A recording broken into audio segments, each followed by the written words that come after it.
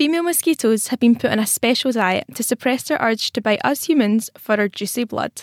Researchers at the Rockefeller University in New York have been scouring through hundreds of thousands of molecules to find the right ones to act on the mosquito's hunger receptors and therefore suppress their desires to hunt out a meal.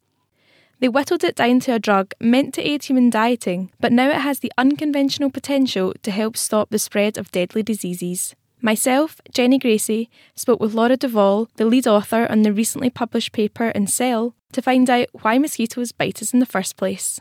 So mosquitoes bite us because they want to drink our blood. So actually only female mosquitoes bite, and what they're actually going to do is they're going to use the protein that they get from our blood in order to develop eggs.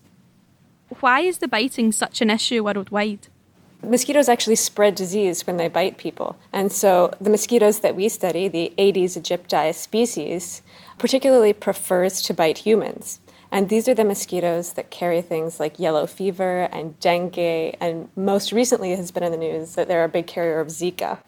How did you aim to overcome this problem? We've known for a long time that after the female bites us and takes a nice big blood meal, in fact, when she takes this meal, she will double her body weight. She actually loses interest in biting people for several days. And so we wanted to understand what's happening in the mosquito when she enters this period of kind of losing interest in biting people. What was it that you actually did to achieve this? So we knew based on some older studies that it was likely that signaling pathways, much like the ones that you and I experience that make us feel full after we've had a large meal, might also be playing a role in the mosquito.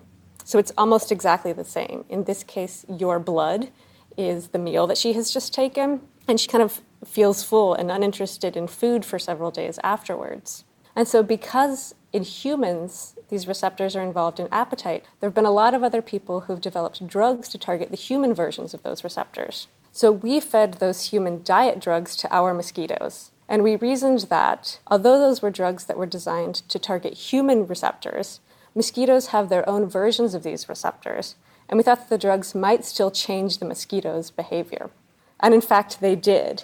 So we showed that if we can turn these pathways on by activating the receptors, we can block mosquito attraction to humans. And if we turn them off, then the mosquitoes, even if they've already fed on blood, become interested in biting humans. What about the dosage of this drug? Does it wear off, or is it a long-term effect? So it does, in fact, wear off. Right now, we can block mosquito attraction to humans for 2 to 3 days, but it will come back afterwards. And that's something that in the future, using what's called medicinal chemistry, we could find improved drugs that would last for even longer. What are the current methods used to control the spread of diseases via mosquitoes? There are a number of different strategies. There are strategies that aim to kill mosquitoes. So these are larvicides and insecticides. But there are also strategies that basically block mosquito contact with humans. And so these include things like bug zappers, so mosquito traps, and things like mesh and bed nets. There are also traps that mimic human cues. These lure mosquitoes to them and deliver something like a poison. But we could potentially imagine putting some of the drugs that we've found in a trap like this, where a mosquito would drink it and it would block her attraction to humans. Could the suppression of mosquito biting be an issue for the balance of the ecosystem? So we often think about what's called behavioral adaptation.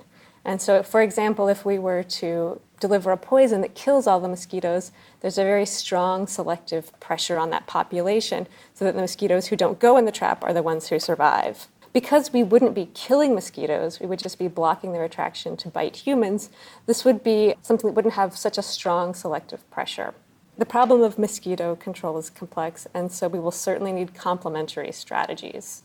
So what's next for this research? Is there still more to learn, or other species to try it in, do you think?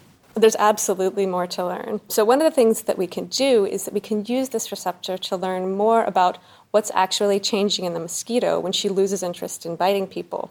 So we don't yet know whether or not she just becomes less sensitive to the clues that tell her that a human is nearby, or if it's more like smelling a hamburger after you've already eaten 3. So she can tell that a human is nearby, but she's just not interested in biting.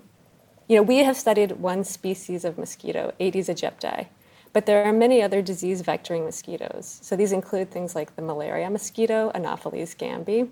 And these other mosquitoes also have this same class of receptor. So it's possible that the compounds that we've identified, these new drugs, may also be active in blocking other mosquito species and maybe even other arthropods like ticks from finding and biting people.